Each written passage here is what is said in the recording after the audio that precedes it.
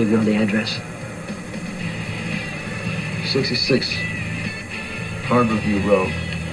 Hello. Welcome back to 66 Harborview Road, a podcast dedicated to ABC's General Hospital. I'm your host, Caitlin, back from this hiatus in a new recording space, ready to talk more GH. So we started out this week with Sonny and Dex taking Felty into a stairwell or alleyway. I was confused on that, but most important, Jocelyn was there recording it all. That was powerful for me. For the longest time, she was known as Carly's quirky daughter who loved Children of the Corn and dressing up as corn to a Carly 2.0, and now I'm really seeing Jocelyn as her own person. Was she angry? Yes, but all of the things she was saying were making sense. Joss and Sonny have been really up and down in their relationship the past 5 years or so. I mean, when Sonny had Jax deported just out of spite, and since then, Jocelyn has really wavered on trusting him. I mean, she's done it for her mom, but now that he's in the position he's in, she doesn't care. And when she brought up the custody trial with Sonny saying on the stand that he stopped caring about where he came from because he was having so much fun with Nina, and she got in his face about that and what he's done and how his actions have affected everyone else, and now look at him in this moment trying to pawn off the guilt on her, talking about taking Donna and Avery's father away. And I'm glad Jocelyn gave it right back to him, because who is Sonny to walk around saying, I can continue to beat people up because I have kids? No, having children that are out and about in the world does not exclude you from the law. I just didn't understand that. Like, that argument, I was just getting more furious with Sonny. And then we have Dex. And I have heard rumors about a possible Jocelyn and Dex coupling or something. I was not in that swimming pool, but after seeing Dex beg Jocelyn for basically his freedom to delete the recording, and Jocelyn looking at him like, okay. Like, she has a soft spot for enforcers, I guess, because of Jason. Like, I don't know. I know we haven't seen much of Cameron lately, but I prefer Cameron to Dex any day. Any day. I really just don't want Dex to stick around. I hope he's really just a character who's going to be here for a short bit and then he's going to be out of here in some way. But if this is also a catalyst to push Brando into the business, I could be down for that. Brando's been having some troubles lately, and he feels Sasha pushing him out. He takes her to therapy, and they run into Michael with Willow, and they discuss Willow's pregnancy. And then Willow and Sasha kind of separate and have great scenes together. Really reminded me of Emily and Elizabeth back in the day. And Willow made sure to let Sasha know that she sees her just as good of a friend as Sasha sees Willow. Wow, say that 5 times fast. And of course, while they're talking and being cute, that reporter guy, I don't even remember his Smoltz. I think Smoltz. He comes up and talks to them. He rattles Sasha. Like, I was angry. And then he goes into Felty's room, and Felty wants to now print a story that Sasha was on drugs the night of the car accident that killed Harmony. Even though that's not true, I mean, this could be enough gossip to make Sasha relapse. Dante was also in GH asking who did the beating, and Felty says, I wouldn't tell you, especially you. Like, come on, dude, really? Dante gets it, I think. I mean, he can put it together that Sonny could have been behind this. Oh man, I forgot to mention the fight between Sasha and Brando in the hospital. I could not believe it escalated so much to the point of Brando saying maybe someone should control you. I mean, oh my god, like, that really pushed her over the edge. And when that Sienna girl texted Sasha, she was eager to text back and say, yes, let's go blow off steam together. Will this be Sasha's rock bottom? You'd think her freaking out on television would be a rock bottom, but I don't know. Her going out while already being vulnerable, and this is after her freak out, of course, so people are going to recognize her. I don't know. I just see this going terribly. And I'm thinking that this little stunt she's about to pull is going to push Brando further into Sonny's business, because just like Michael was telling Dex, He's looking for somebody to mentor. Jason was younger than they are when he started. But who is Sonny giving the fatherly advice to, or like the best buddy advice to? Who is running to Sonny with every personal problem? Brando. Sonny trusts Brando, and Brando trusts Sonny. But I was surprised to hear Sonny say Dex to Brick. So since everyone was in GH, Michael and Dex meet up in the stairwell. Michael's giving Dex the lowdown on how Sonny operates to take on another Jason-type worker. Then Dex tells Michael about what happened with Jocelyn, and Michael gets mad. Did you not think this plan of yours would have other ramifications? You have like 30 brothers and sisters. You would have to know this would affect at least one of them at this point. I don't know. But as soon as Dex mentions Brick, Michael tells him, hey, that's a good sign. That means Sonny's starting to let you in his inner circle. Ugh. The whole thing, like this, I know this is going to end badly. I don't know how badly, but man, it's just screaming AJ to me. And unless AJ is going to miraculously come back, which sometimes in these moments, I wish he would. But what is this plot? What is this storyline with Michael and Sonny? I don't know. But I did get some faith restored in me to have Brando being suspicious of all these Michael and Dex interactions. I think Brando's going to find out what's going on before Sonny does, and I'm hopeful that this will bring in a big dramatic storyline with Brando and Michael. Maybe it'll lead to like the Corinthos organization versus the West Coast family. And if all my wishes came true, the West Coast family would be Jerry Jacks. And then he would slither his way into Port Charles. And Jocelyn would be super excited that she has a family member. And her mom, of course, is going to remind her of all the bad things Jerry's done. But I think Jocelyn would hold on to. But Jerry protected me from that water pathogen. Like, I just see her being like, well, Mom, like, I need the job experience. And you don't have the Metro Court anymore. I just think that would be so great. And having Brick involved in this is very smart. He's telling Sonny straight up, like, no, I will be digging into this guy and I will be keeping my eye on him. I'm just happy that there are people in the organization looking out for Sonny. Not to be mistaken with me forgiving Sonny for anything in my podcast hiatus. In fact, I am more angry with him since before my break. And the way he was talking to Nina, it's like he's training her to be a girlfriend for him. And I hate it. I mean, I really don't like Nina, but no woman needs to be talked to that way. And if you've been keeping up with me on Twitter, you'll see how comical I feel about Nina trying to run this hotel. This is a disaster waiting to happen.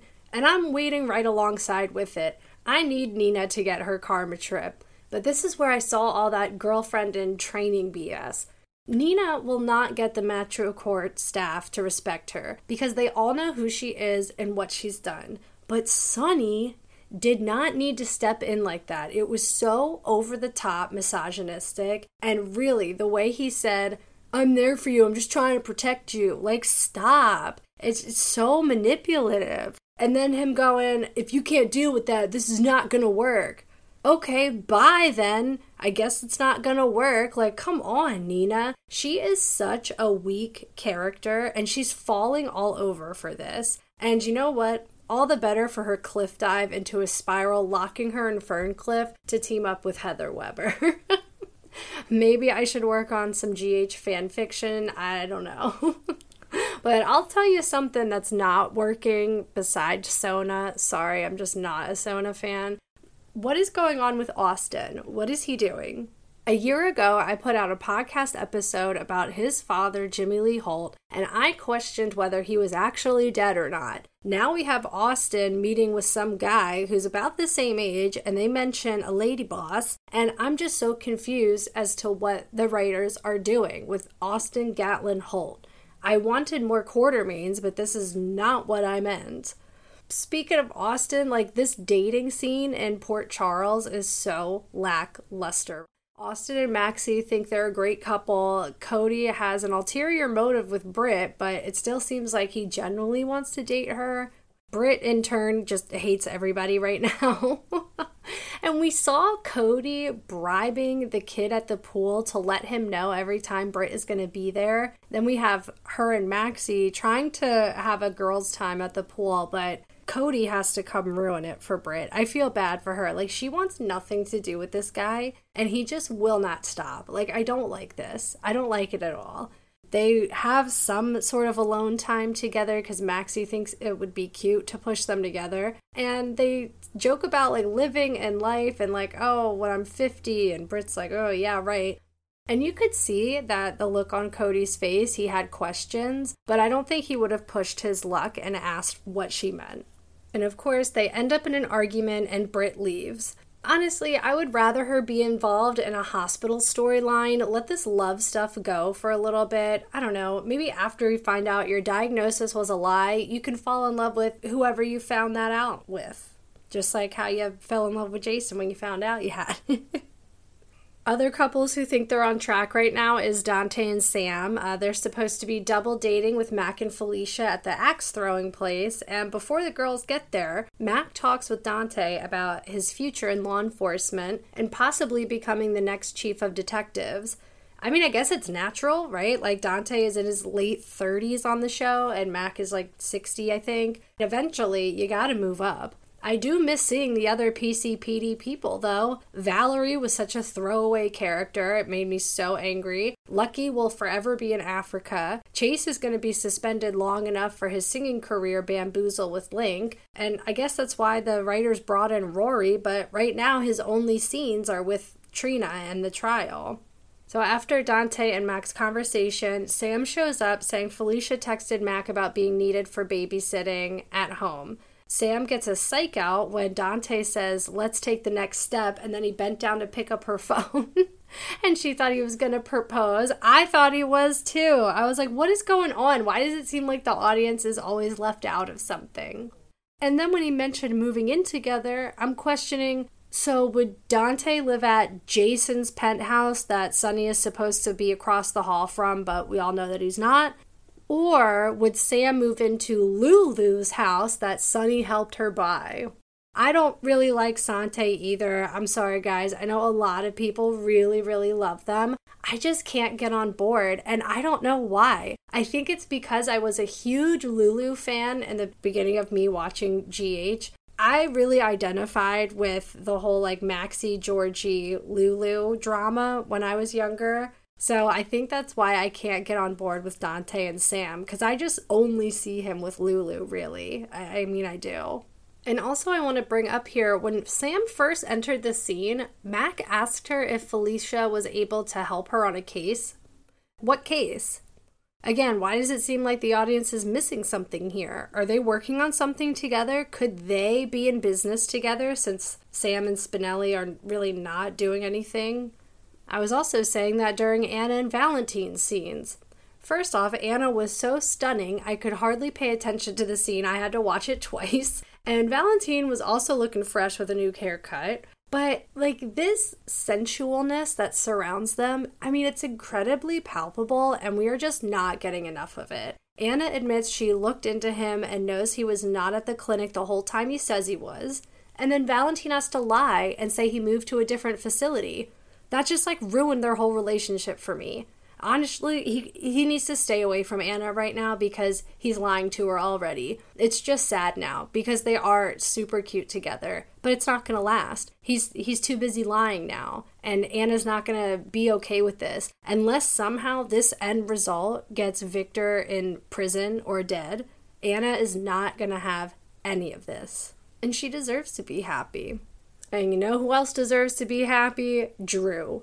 Oh my god. So Carly invites him over and they almost kiss again. He finds out about Willow's pregnancy, everybody celebrates, and when Willow leaves, Sonny busts in like he still owns the place. Gets in Carly's face about Jocelyn.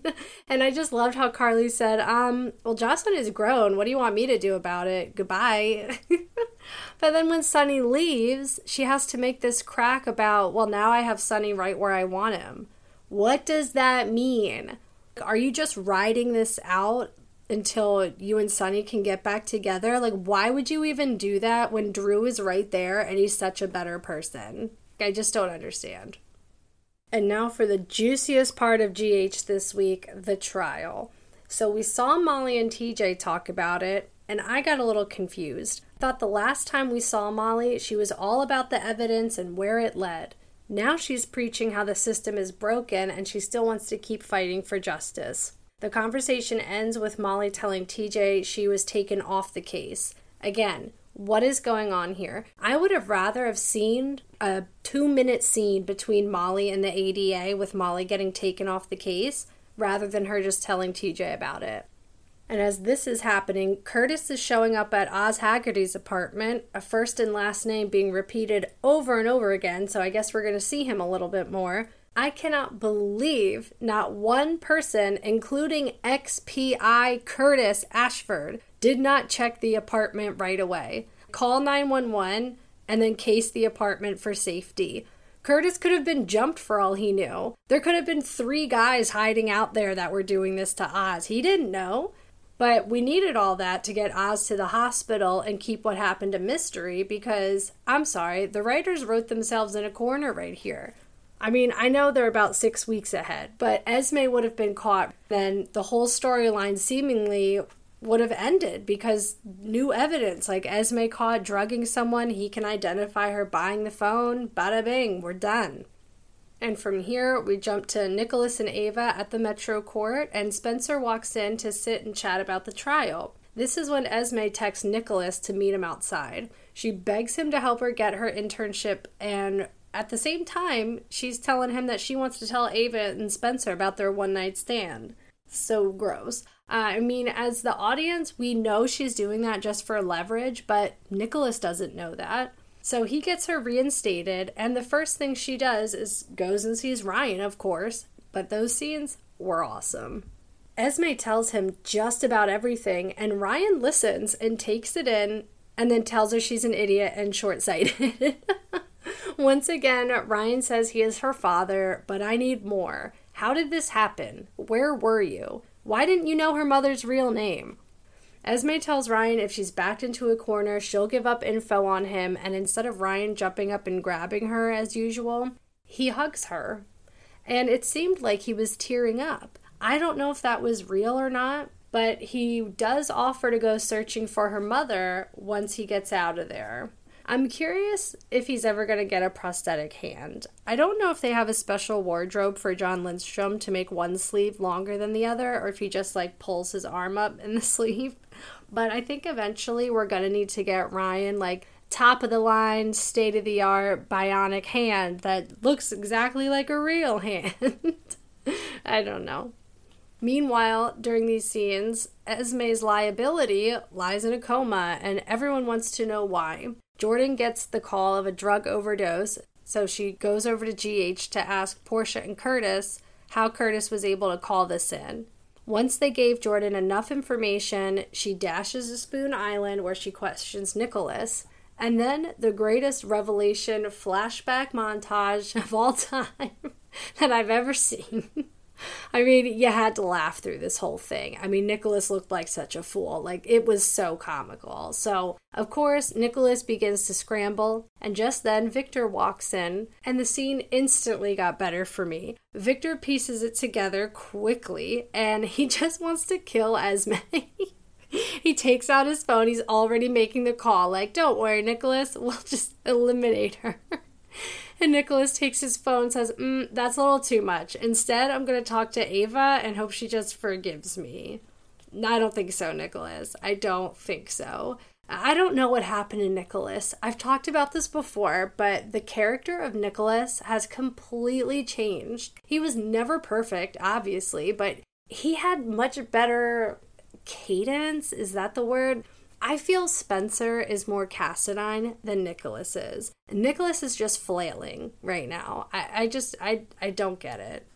After this Windermere visit, Jordan heads back to GH to talk to Britt about Oz, and Britt starts to make the connection between Spencer asking about the pills he found in Esme's things. I mean, the evidence is stacking up against Esme. And just as I was asking myself, how does this girl still have a room in Windermere, Spencer meets her in the living room, starts unveiling his plan. I mean, the look on Esme's face when she realized she was being played, it was priceless. I loved it. I wanted her to take a big ego blow, so she slips up and gets caught. Spencer also began to finally question Nicholas, helping Esme at every turn.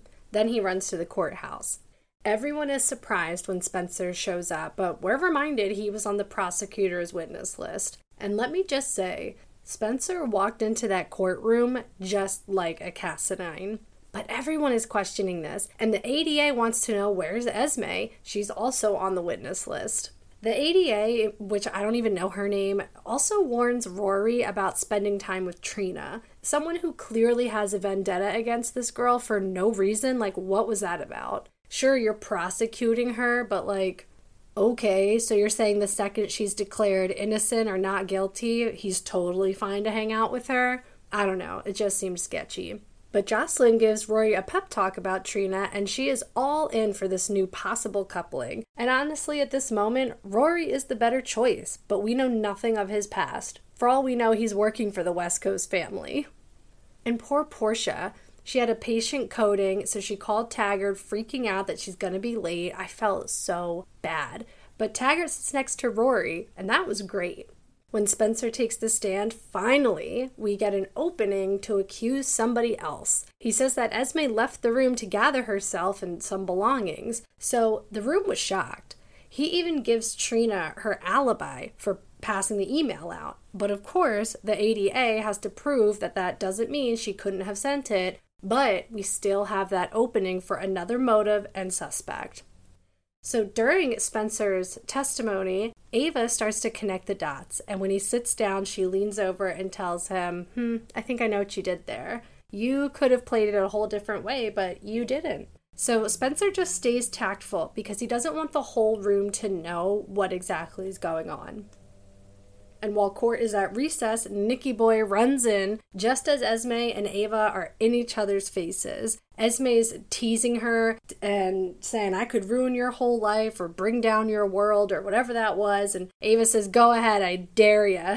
This is when Nicholas interrupts. And him and Ava go in a private room and he confesses. I could not believe it. Nicky Boy comes clean. Ava calls him spineless, calls him weak, says she's going to burn everything to the ground. Those scenes were intense. And then she had to gather herself to go back into the courtroom, Nicholas following behind her. I will hand it to Maura West, giving all the emotion and all the performance. We had some Diane and Taggart moments, which I thoroughly enjoyed. And when Esme walked into the courtroom, Spencer tells her if the deal's off, you're going to be all alone in this world. And she didn't even care. Trina asked Rory for a time machine to go back in time to where she never met a fake boy named Victor. Lucky for Trina, when Esme is on the stand, Diane gets her to crack her facade, just for a moment. Her plan is starting to shatter in slow motion, and I know we're all here for that. Jocelyn questions Spencer on his faithfulness to Esme and Trina, and Spencer says he knows Esme's been a snake all along. So as we all could guess, Esme needs to flee, right? So she runs back to Windermere. She starts packing up. I don't know why she couldn't have put that piece of paper in her pocket or in her purse, but nevertheless, it stalls her enough for Ava to come in the room. Things get heated. Ava starts connecting more dots about why Esme made these attacks so personal and why she knows so much information on Ava's life. Esme's calling her out for things with Kiki, Morgan, Griffin. What? You're bringing up Griffin Monroe. Come on. Ava's excuse me, who are you? So Ava's interrupting her and basically says, you know what? I don't care what your game is. You're going to tell the truth or die, basically. Great scenes. Ava versus Esme is so much fun. But I feel like the trial isn't focusing enough on Trina. The trial is picking up other people's stories, and the result of those stories will lead us to the conclusion of Trina's trial. I just think that actress deserves more time on screen. but I suppose when Diane calls her as a witness, but I guess the big moments will come when Trina is called to the stand. So next week has to be kind of explosive, right? I mean, the news about Esme and Nicholas will get around town. Willow will get more information on her elevated white blood cell count. I could care less about Nina in the Metro Court, but I'm sure we're going to see it. But more importantly, I'm asking myself, can I forgive these Cassadine men? I forgave Nicholas for his affair with Liz, but I don't know this time. This is too far for me. I don't know what's going to take for me to forgive Sonny, but I'm at a loss with him. ELQ almost merger was such a small story. I'm wondering if something bigger is coming. Now would be a good time for Skye to make an appearance with Lila Ray. Dylan has been missing for quite some time. I think the writers forgot Austin and Jimmy Lee being Quartermains because this was just not handled correctly. We got a lot going on. I'm excited to be back and see it all go down from 66 Harborview Road. You can find me on Instagram at 66 Harborview Road, Twitter at 66_view, and TikTok at 66_Harborview Road. From the Quartermain Foyer, I bid you a great week.